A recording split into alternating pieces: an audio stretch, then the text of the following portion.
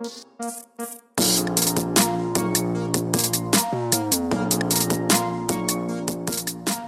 going on, everybody? You are listening to the latest episode of the Pure Sports Pod. This is Matt Weyrich along with Kevin Haswell coming at you on a Monday following a weekend with some crazy bad news in terms of Arizona and the cheating that's been going on there. We'll get to that in a little bit. Of course, also Jimmy Butler going down with a meniscus tear. The good news is, or not tear, they haven't officially said tear, but when it comes to these things, there's usually at least a minor one. But he narrowly missed. It was a tear. He had surgery today. He had surgery, but they didn't say the word tear in their release. So he did manage to not tear his ACL, which is huge. So he says he'll be back for the playoffs. But we'll get to all that in a little bit. The first thing, the biggest news in the NFL this weekend, Blake Bortles signed a 3-year, $54 million deal with incentives that can bring it up to $66.5 million. He has about $26.5 million guaranteed in the deal, and a lot of people are saying, is Blake Bortles worth a 3-year, $54 million contract? And Kevin, I want to pose this question to you. Do you think this is a good contract for the Jags? Certainly a good one for Blake Bortles. But in terms of Bortles' play over the past few years, do you think he's worth the money? No, I really don't. I mean, I think they would have been better off letting him go in free agency and, trying to find a different quarterback, with that money. I feel like they gave him a lot of money compared to, where his talent's at. And like I said, I mean, with that amount of money, you could get, a pretty decent quarterback in the free agent market. He had 13 interceptions last year, only 21 touchdowns, only 3,687 yards. I mean, sure, he led them to a 10-6 record, but, I just wasn't, excited about what he did. I mean, he ended up losing them the game against the Patriots in the second half. He just, he was good in the first half. He was good enough to get them the lead, but then, wasn't good enough to beat the Patriots. I just don't think he's, a franchise quarterback. I think, his arm talent is bottom third in the league, and, he's not a great runner. So at the end of the day, I don't think Blake Bortles is that great of a quarterback, and giving him $20 million guaranteed is ridiculous. For me, I think this is a good signing, but because of how the contract is structured and what it does for them. Okay, so coming into the year, into next year, if they decided to pick up Bortles' option, they had a team option, it was a $19 million cap hit. With the current deal and how it's structured, next season, the Jaguars only take a $10 million hit. So this gives them the flexibility to sign some guys that are hitting free agency, such as Allen Robinson, wide receiver who missed a lot of time this year, and Aaron Colvin, their number 3 corner. Behind Ramsey and Bouye. So that's going to be 2 priorities for them, aside from also, the offense in general, because their defense is pretty much locked up aside from Colvin, so they're basically set there. They're going to try and look at offense, their needs. Obviously, they're going to need another wide receiver. They're going to need some linemen. They had some injury troubles at center. They had a rookie left tackle, so they're probably going to look at the guard position there in the draft or during free agency, and probably a tight end. They haven't really gotten a lot of pass-catching tight ends over the past few years, so they're going to look for somebody to be a big target for Bortles. Now, in terms of the money and what Bortles' worth, the contract only ranks 17th among quarterbacks in terms of per year average going into next season, and it'll move down to 18th when Kirk Cousins signs, and probably when Case Keenum and Sam Bradford sign, it's going to bump it down too. So he's probably going to be about the 20th highest paid quarterback in the NFL, which is, I think, about what Bortles is worth. No, he's not elite, but he did have a better year last year than he did the year before. He took some strides forward, finished with a completion percentage above 60% for the first time. He did, take the team to the AFC Championship. Obviously, the defense and the running game were big parts of that. But, with Fournette missing a lot of time this year, with the injuries that he had, for him to still post the numbers that he did, I think that it was a big step for him. And I think that, while he hasn't lived up to the talent that we thought he was going to be when he was drafted in the first round, he's at least been consistent. He actually has started 64 consecutive games dating back to 2014. So, at least you're getting a guy who's consistently healthy and on the field, somebody who can light it up on occasion and works well with the system that you already have. So I think in terms of, what this does for the team in terms of this offseason, they only have the number 29 picks. They're not going to have a premium draft pick. This is setting themselves up well to repeat their success next season, because this is a team that hasn't made the playoffs in a very long time leading up to the season, and to get all the way to the AFC Championship, they know they have the talent, to come out of the AFC with how top heavy it is, and the Steelers and the Pats, and there's kind of everyone else. The Jaguars kind of see themselves as trying to break into that upper tier. So I see, this is a great move for them, and it also, with $26.5 million guaranteed, that's a lot of money for you and me, but in terms of quarterbacks, that's not an absurd amount or anything. And they could actually cut him after next season and not take huge cap hits in the next 2 years afterward. So all this really does for me is guarantee Blake Bortles a starting job for next season. But beyond that, if he has a down year, they could cut ties with him, go to the draft or free agency for a QB. I think in terms of Jacksonville betting on what they had, they made it to the AFC Championship. And while you think maybe they probably weren't a better team than the Steelers, they had a lucky game. That's not the way it goes sometimes. And you still have to hang your hat on a great season, one that we weren't really expecting out of Jacksonville coming into the year. So I think this is a good deal, and I think they're moving in the right direction with the team that they have. Yeah, my problem is that they're committing to him. I mean, like you said, they can cut him after this year, but $26 million guaranteed is a lot of money to be guaranteeing to a quarterback that really isn't a top 20 talent in the NFL. I mean, you can name 20 quarterbacks easy that are better than Blake Bortles.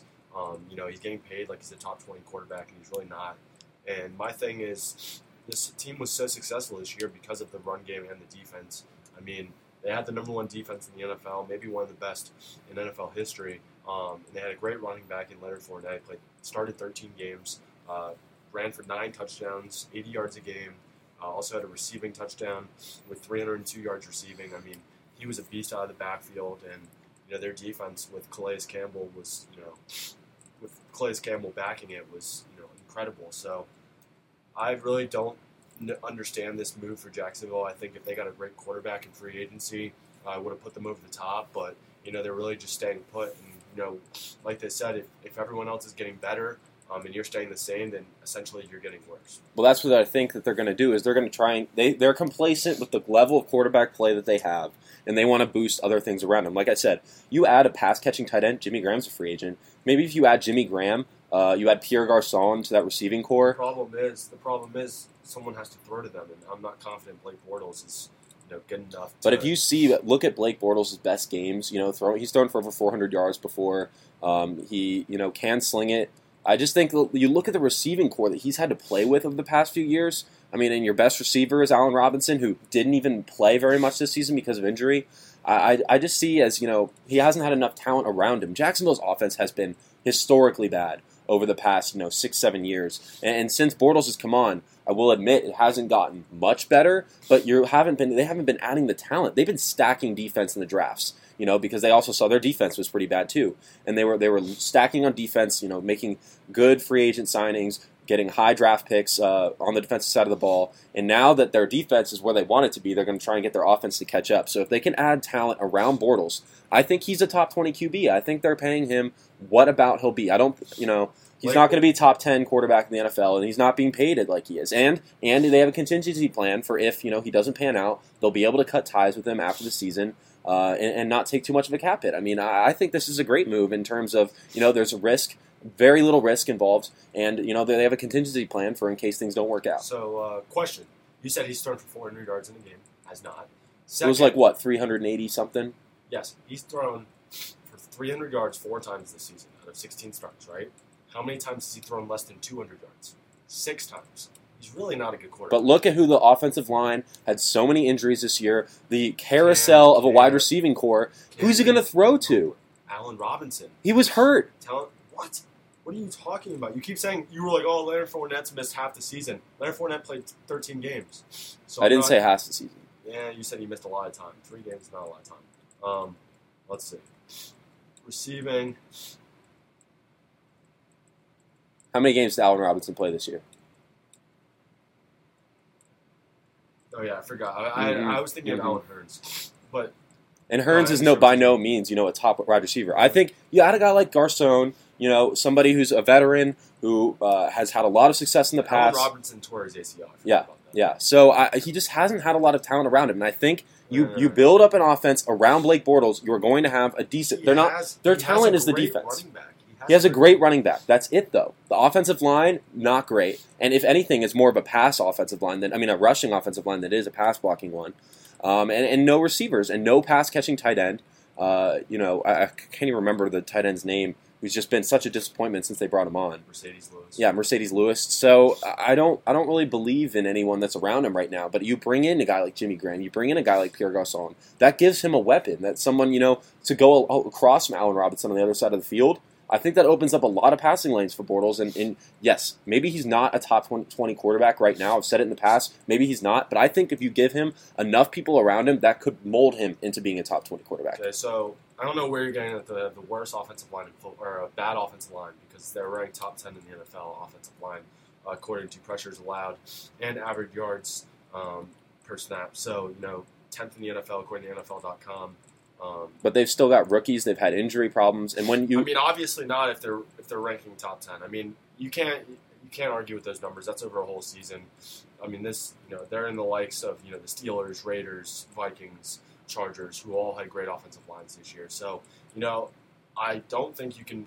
I know how hard you want to make excuses for Blake Bortles right now. He did not have that great of a year this year. He threw for less than 200 yards 6 different times, including one game where he only threw for 95 yards. Come on. And how many rushing yards did Leonard Fournette have in that game?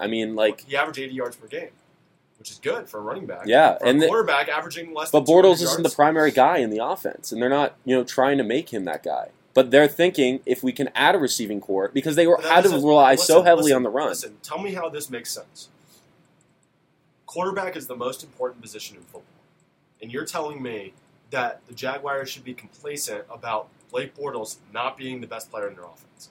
No, they shouldn't. They should go out and get a quarterback. That will be the okay. Point of the Let's say that. And right now it's literally Leonard Fournette and then throw a dip and dunk and then a bad throw, then an interception. You saw in camp, Allen Robinson was like, dude, come on, you can't even complete a pass. Blake Bortles is garbage. He does not deserve this money, and this is ridiculous.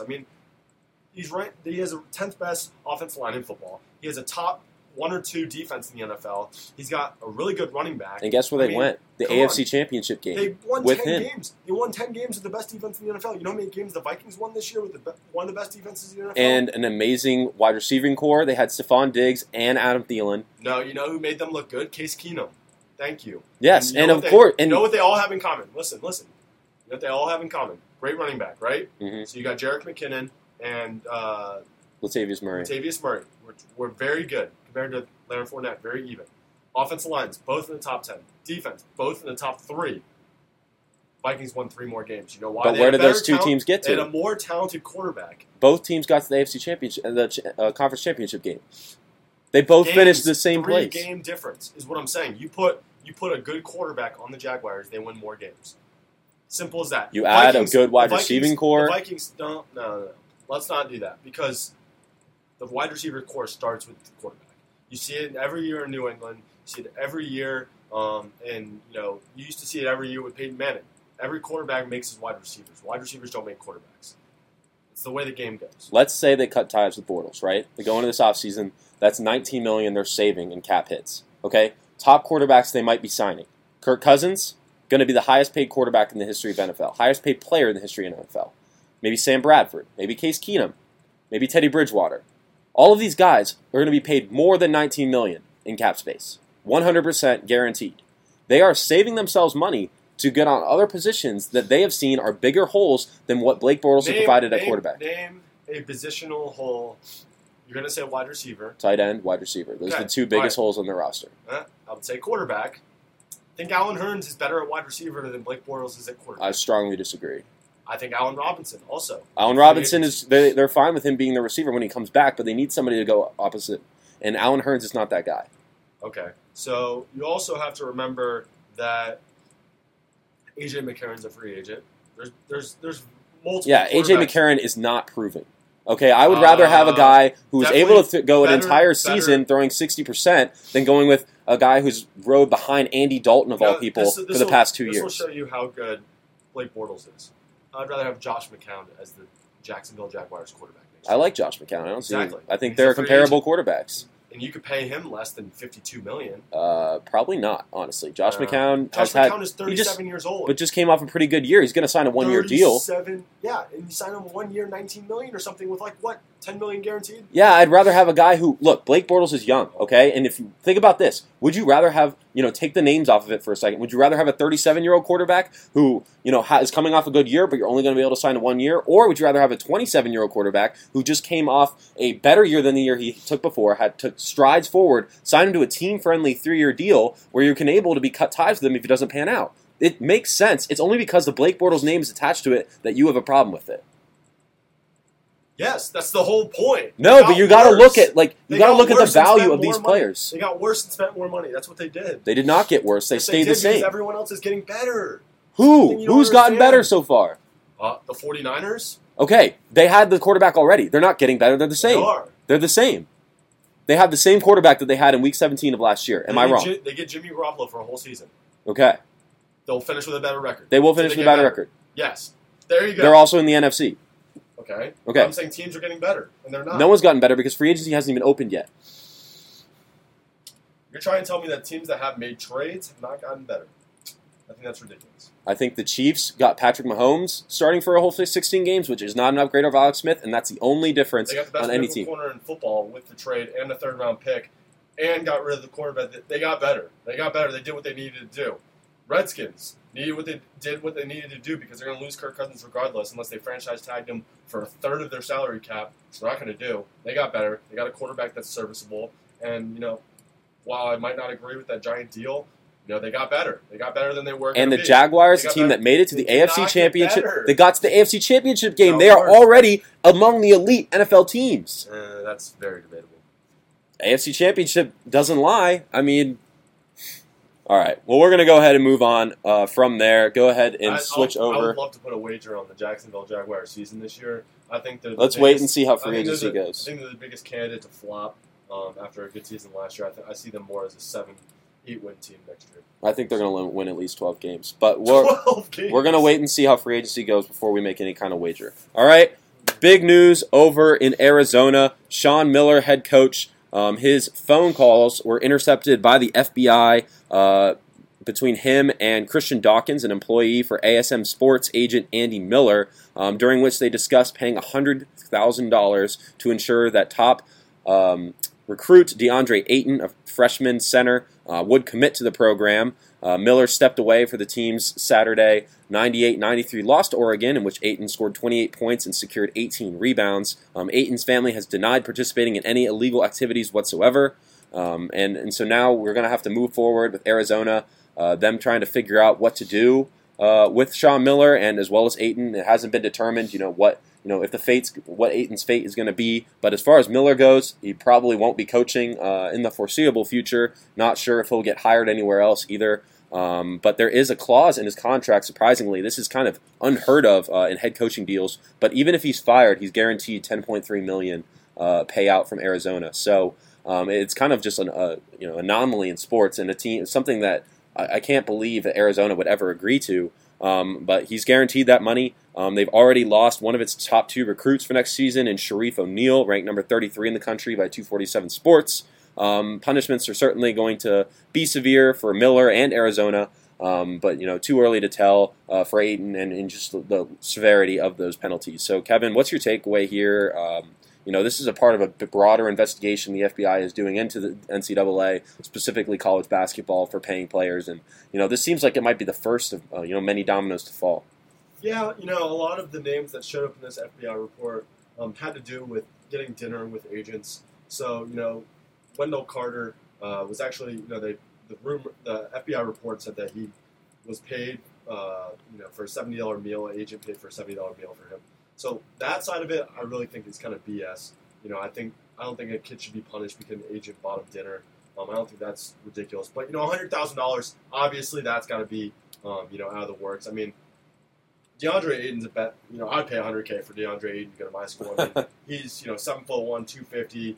Player efficiency rating of 32 this year. I mean, he's been ridiculous, and he's a big reason why Arizona's been a top 10 team this year. I mean, you even saw it last night under all the scrutiny. He had 28 points, 18 rebounds, and 5 blocks last night against Oregon. I mean, it was a loss, but what a game. But I think that, there was a rumor earlier this offseason that Sean Miller was in fact doing this whole paying players scheme. So now that it comes out, it's not too surprising.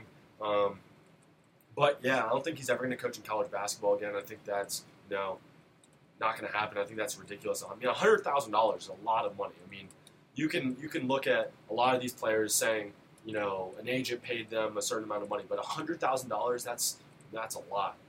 So, DeAndre Ayton, we gotta give him some credit though this year. I mean, 19.9 points, 11.2 rebounds, 2 blocks a game, shooting 61% from the field in 33 minutes a game. Probably a front runner for Pac-12 player of the year. It's unfortunate, but I think he'll play out the rest of the year. I think, at the end of the day, they're gonna have to find out. They're going to have hard proof that he was paid actual money. Yeah, he accepted any kind of money. They're going to have to, look into that. And if there's proof that he accepted money, then he's not going to be able to play. But until then, he's going to be able to play. And I think this investigation takes longer than the rest of the season. So I think at the end of the day, he'll play out the NCAA tournament and he'll go in the NBA. He'll be a top 10 pick in the NBA draft. But yeah, I think Sean Miller's career as a college basketball coach is definitely over. Yeah, it's too bad. I mean, Arizona's been consistently among the top teams in the country over the past few years, especially since Sean Miller took over the program. And for this to come out, it's certainly surprising. Not after, finding out of that his assistant coach was already charged earlier this season, and it was only a matter of time, really, before we found out whether Miller was involved. So now that we know he is, there's certainly going to be some overhaul. I think, they clean house in terms of that coaching staff. The report already shows that multiple assistant coaches were involved and multiple agents. So this is a huge scandal, one that's going to rock Arizona. I mean, obviously it's a different kind of issue, but it's reminiscent of Penn State's scandal with Joe Paterno and the entire sex abuse scandal there. So I think it's going to have similar ramifications. They could receive a ban from March Madness, in the foreseeable future, similar to what Syracuse saw 2 years ago, or was it 3 years ago? And I just, there's clearly a major problem here in the NCAA.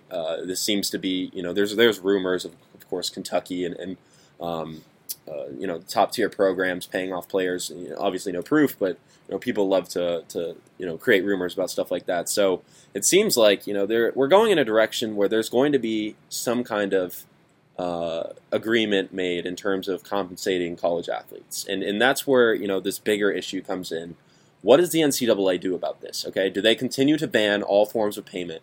That's certainly an option. There's going to be scandals, and it doesn't put them in a good light. But they enforce their rule and hope to clean it out as best they can. That's why the FBI is involved in the first place. Or they start to give some leeway, and I think they've got two options here.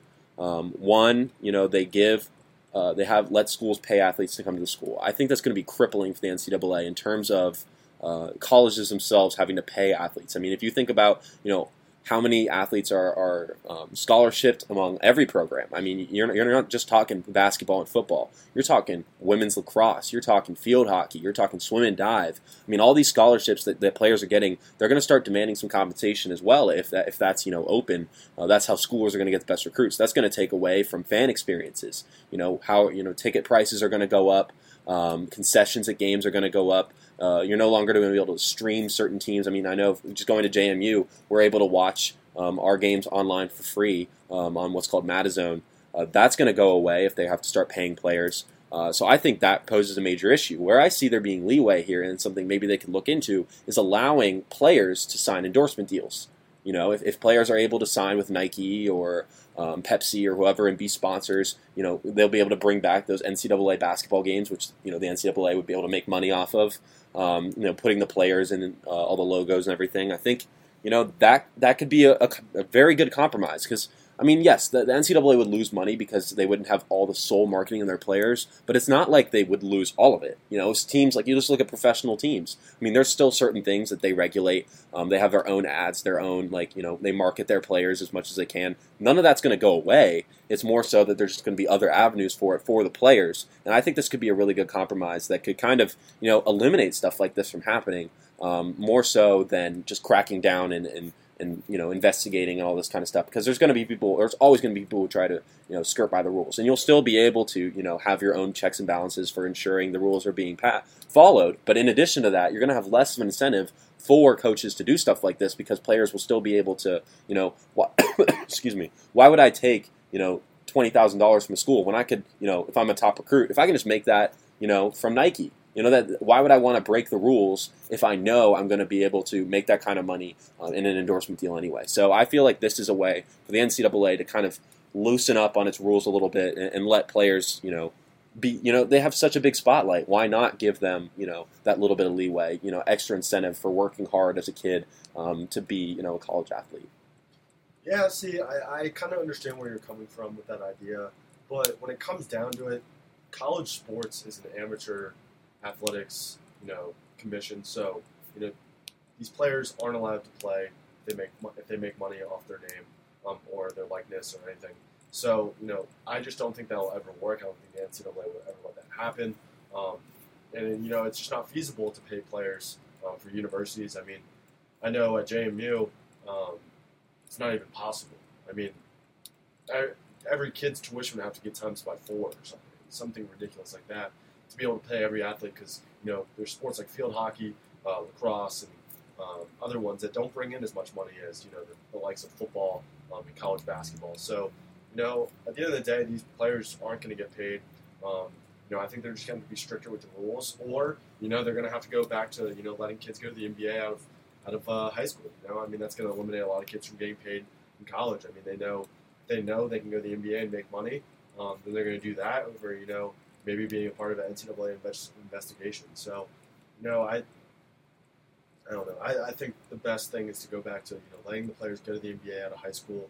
If they want to try to earn money early, they can. If not, they can wait 1 year and, oh, God, it sucks that you get a free education, free food, free everything out of college. But, people love to say college athletes don't get paid, but they do. I mean, they get paid a free tuition, free food, free books, free everything. I mean, it's basically $80,000. If you stay 4 years, $80,000 to $100,000. If you're out of state, it's like $120,000, $140,000. I mean, yeah, I know. For me, I was thinking about going to University of Cincinnati. It's $150K for 4 years. I mean, that's ridiculous. I mean, Ivy League schools are $60K a year. That's that adds up to $240,000 over 4 years. I mean, to say you're not getting paid, you're getting the value of education. That's $240,000. It's a lot of money. I think you need to take more value in the education system. Some of these players do, or just go to the NBA straight out of high school. I think they need to bring that rule back. A lot of these players are good enough to do so. I mean, you're talking DeAndre Ayton, 7'1", 250, averaging a double-double. Marvin Bagley definitely looks like an NBA player already. I mean, there's a lot of players out there that are talented enough to play in the NBA already. Definitely need to make some money or want to make some money. So, why don't you give them that avenue, and then I think less people will break the rules. Yeah, I mean, I feel like taking away all those athletes from college basketball would be crippling for the NCAA simply because they'd be losing so much star talent. I don't think they'd ever want that to happen. I think that's partially the NBA's decision as to when they decide to do that. But I can't see the NCAA giving up all of those star players. Think about all those teams that would be losing. Marvin Bagley not playing has generated so much buzz this year.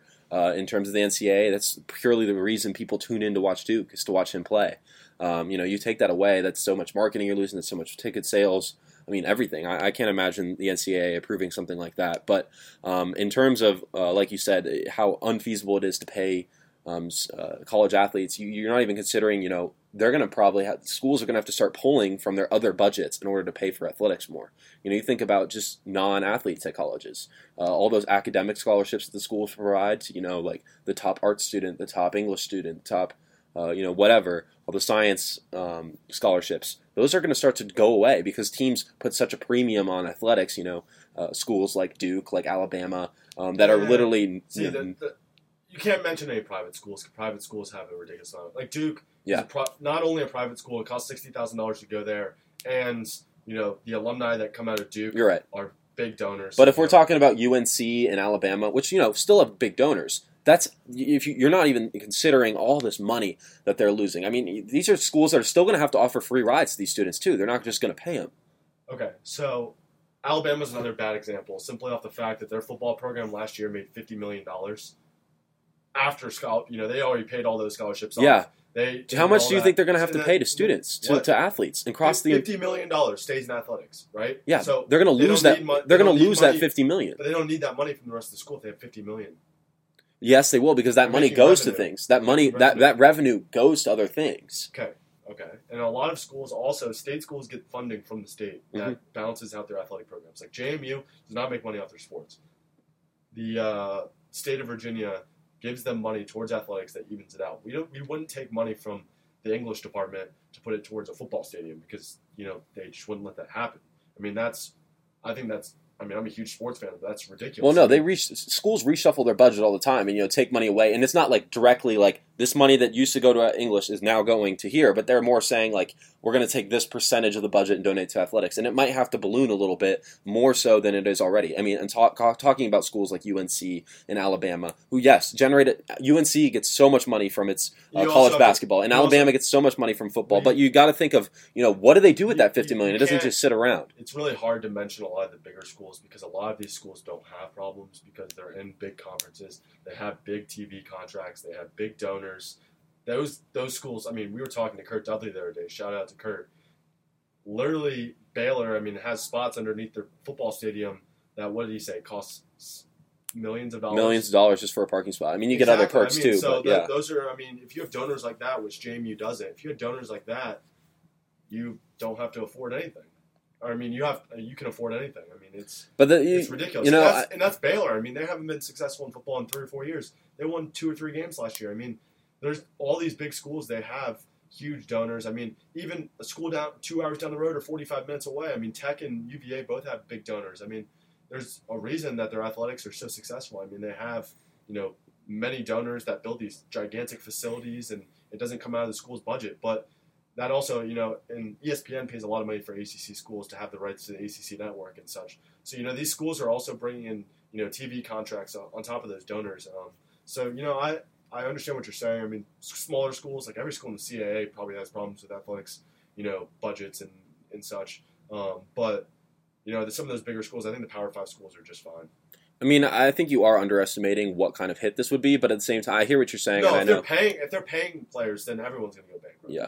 But if they keep the system they have right now, then they're fine. Oh yeah, no, I think the system we have now is fine. I'm talking about players, outside of JMU. Would not exist if we had to pay players.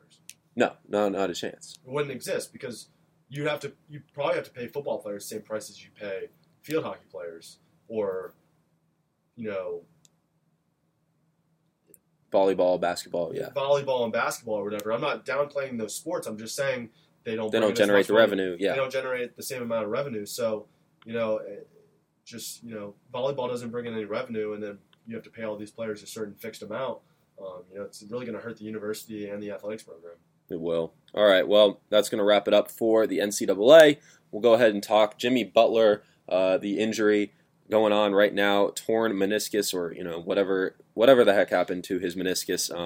Minnesota did move into third place in the West over the weekend, but Butler, who's averaging the highest minutes on the team, 37.1, highest points on the team in 22.2, in addition to 5.4 rebounds per game and 5 assists per game, required surgery and put an uncertain timetable on his return. Butler claims he'll be back in time for the playoffs, and his doctors seem optimistic. But in the meantime, Minnesota is going to see an uptick in minutes for Jamal Crawford, who already has 19 minutes a game, but came off the bench and played 28 minutes against the Bulls in their team's first game without Butler. And then Nemanja Bjelica, who averages 16 minutes a game. He got the start just the fifth time this season and played 33 minutes, so almost doubling the amount of minutes he plays per game. So both those players are going to have to take out more of an increased role with Butler out. But what does this mean, Kevin, for the Western Conference? We have the Spurs losing Kawhi indefinitely, having lost 4 in a row, entering the game against Cleveland on Sunday, in which they won, so got back on track there. But what does this do in terms of Oklahoma City, Portland, Denver, New Orleans, and Utah moving up the standings? I think it really gives the Thunder a nice little path here. I watched the Spurs game today. They really dismantled the Cavs down the stretch. I still think without Kawhi Leonard, they have a real shot of getting that number 3 seed and staying in it, especially, with this Jimmy Butler injury. If Jimmy Butler didn't get hurt, I think they're the number 3 team in that Western Conference, and they probably Spurs 4, Thunder 5. But, with Kawhi Leonard not coming back and maybe not coming back for the playoffs, and then you have Jimmy Butler who, says he's going to be back for the playoffs, but, meniscus injuries, pretty serious, could miss the playoffs. So, right there, that's an avenue for the Thunder to move up into number 3. If they can I don't know how many games back they are, but they can make that move up the standings. I think they have a nice path there. I don't think anyone past the Thunder really has a chance to move past. Maybe the Jazz. I don't think.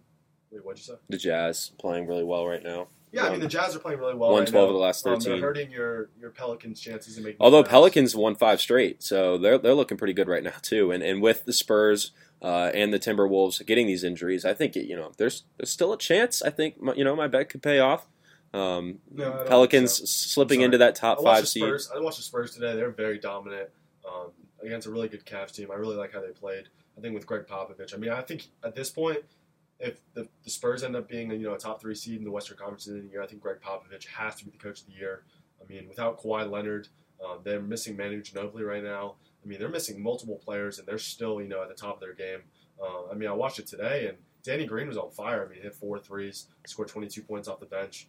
Really like what I saw of him. And LaMarcus Aldridge, has been terrific this year as well. It's really just been Patty Mills taking a step back that's really hurt this team, I think. But aside from, obviously, the injuries. I mean, you've been hoping that he could step in. Tony Parker, obviously, on this huge decline in his career. But Mills hasn't really been the guy that everyone thought he would be coming into the year. And I think that, if the Spurs are going to go deep in the playoffs, they're going to need some better play from him. Yeah, and I really like the play of Pau Gasol, too. I mean, Pau Gasol, year after year is just, a terrific, solid player down low. I like what he's done this year.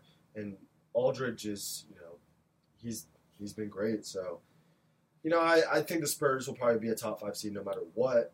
But, the Timberwolves they will fall. The Timberwolves will fall past the Spurs. I think they end up as the number 5. Then you probably go Spurs, Thunder, especially with how the injuries are falling right now. But, let's take a minute to appreciate Jimmy Butler this year. I mean, 22 points per game.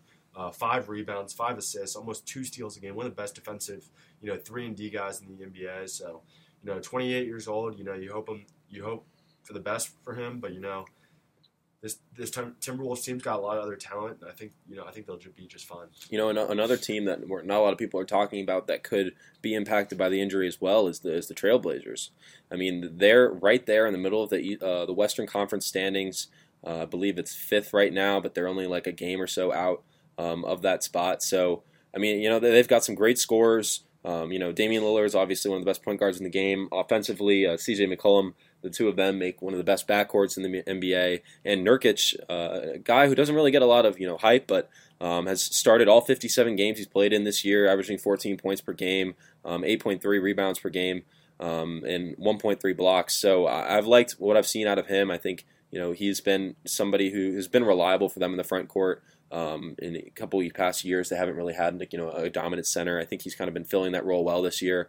Maybe not necessarily dominant, but certainly above average. And he's been as integral a role as any in putting the Trailblazers in the position they are right now. Yeah, I've kind of looked at the Blazers as the Western Conference Raptors. I don't know about you, but it feels like they keep they score a ton of points, finish among the top in the regular season, but then flame out in the postseason.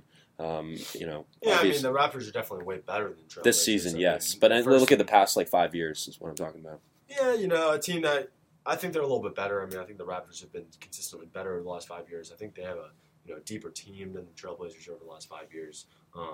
They just choke in the playoffs. The Trailblazers, the difference between Trailblazers and the Raptors is Trailblazers get to the playoffs, and it's not that they don't play well. They just they're an 8 or 7 seed, and they have to play one of the top teams in the Western Conference and end up getting beat in 4 or 5 games.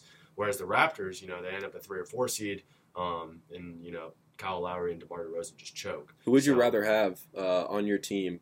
Which backcourt? Kyle Lowry and DeMar DeRozan, or Damian Lillard and CJ McCollum? I'd rather have CJ McCollum and Damian Lillard. I think they're younger, they're quicker, they're better shooters. They showed up in the playoffs a lot better than Kyle Lowry. Kyle Lowry and DeMar DeRozan, and they're battle tested. I mean, they play in the Western Conference. They make the playoffs every year. So, I like those two guys. I just think they're in the wrong situation. Yeah, I mean, it's been unfortunate. It's just how good the Western Conference has been, and teams like the Blazers kind of get lost in the dust when you look at the Rockets and the Warriors and the Spurs. They're just not in that class. But with these injuries, I mean, we're looking at a different Western Conference than we're used to, because the Timberwolves are good.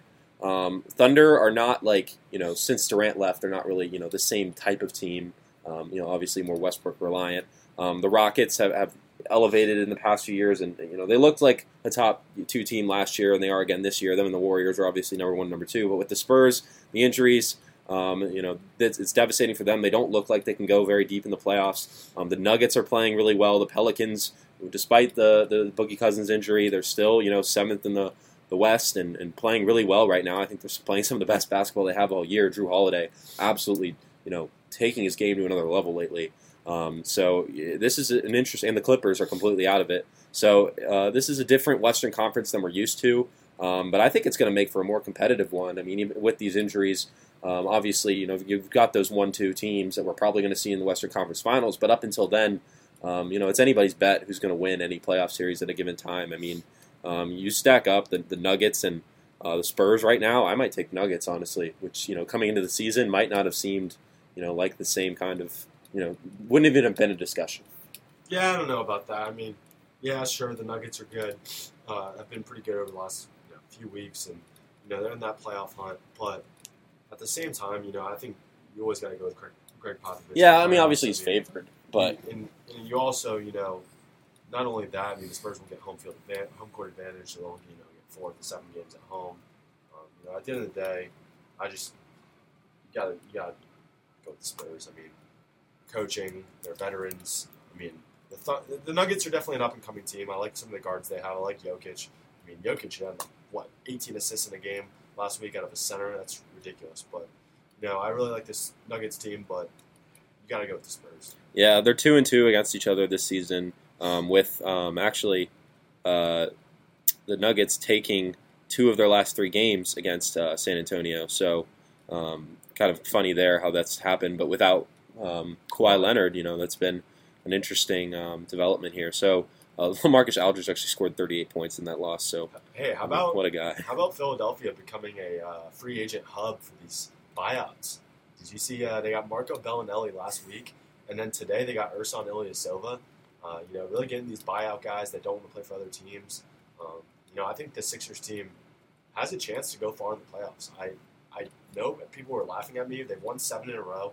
They have a chance to get up to the number 4 seed in the Eastern Conference if they play well these next 20 games. They're losing the Wizards right now.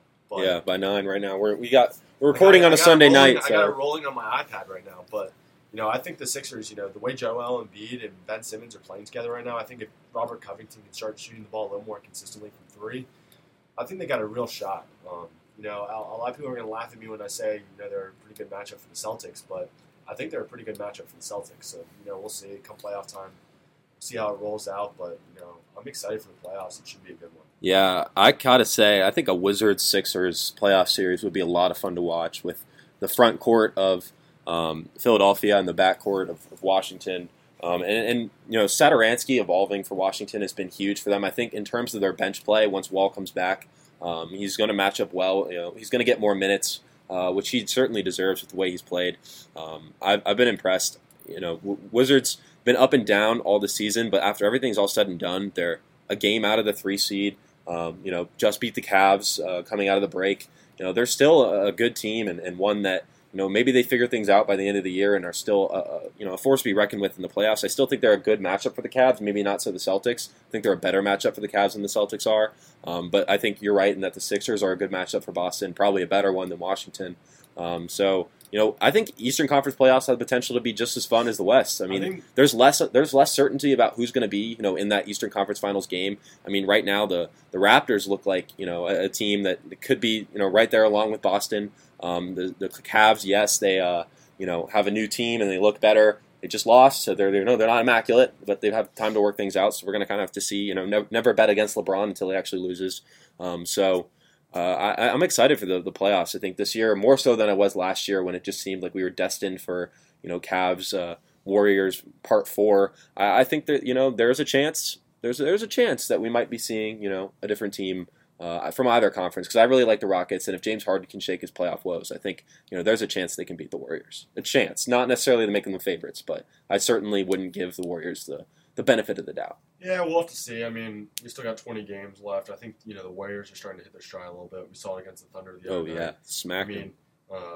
It was a close game at the half, and then Draymond Green took stuff personally, and brought that team to a whole Look what level. Zaza Pachulia was doing. I mean, falling over on Westbrook, Westbrook called him out for being a dirty player. From what I saw, I mean, it really didn't look like yeah, that was about as dirty as it gets. I mean, Zaza Pachulia was basically standing there. I forget who bumped into Westbrook, but then Zaza was standing in front of him and just fell on his legs, and it looked like he was going right for his legs too. Yep. So you heard Russell Westbrook post game. He was basically just like, they asked him if Zaza's a dirty player, and he said, yeah, for sure. I mean, a lot of these players, I mean, even Paul George said, we know what type of player Zaza Pachulia is. We have to look out for him. But obviously the Warriors players are going to defend him, but I still think he's a dirty player. And, I'm really getting sick of his antics because, he's only going after, really good players on, opposing teams that have a chance to beat them in the playoffs. So, once is all right, but, it gets old after a while. I 100% agree. I mean, this stuff, you just want a clean basketball game. Obviously, a little bit of friction between two teams isn't a bad thing, but when, players are intentionally trying to hurt each other, that's when, you start to have a problem. Yeah. Well, that's going to do it for our episode today. Thank you all so much for listening. Don't forget to like and subscribe on iTunes. Follow us on Twitter at PureSportsNet. Like us on Facebook at Pure Sports Network. And check out our website at PureSportsNetwork.com. I'm Matt Weyrich, and this is Kevin Haswell signing off. Kevin, any final last words for our people? Trust the process. Go Nats. All right, thank you all so much for listening, and have a good one.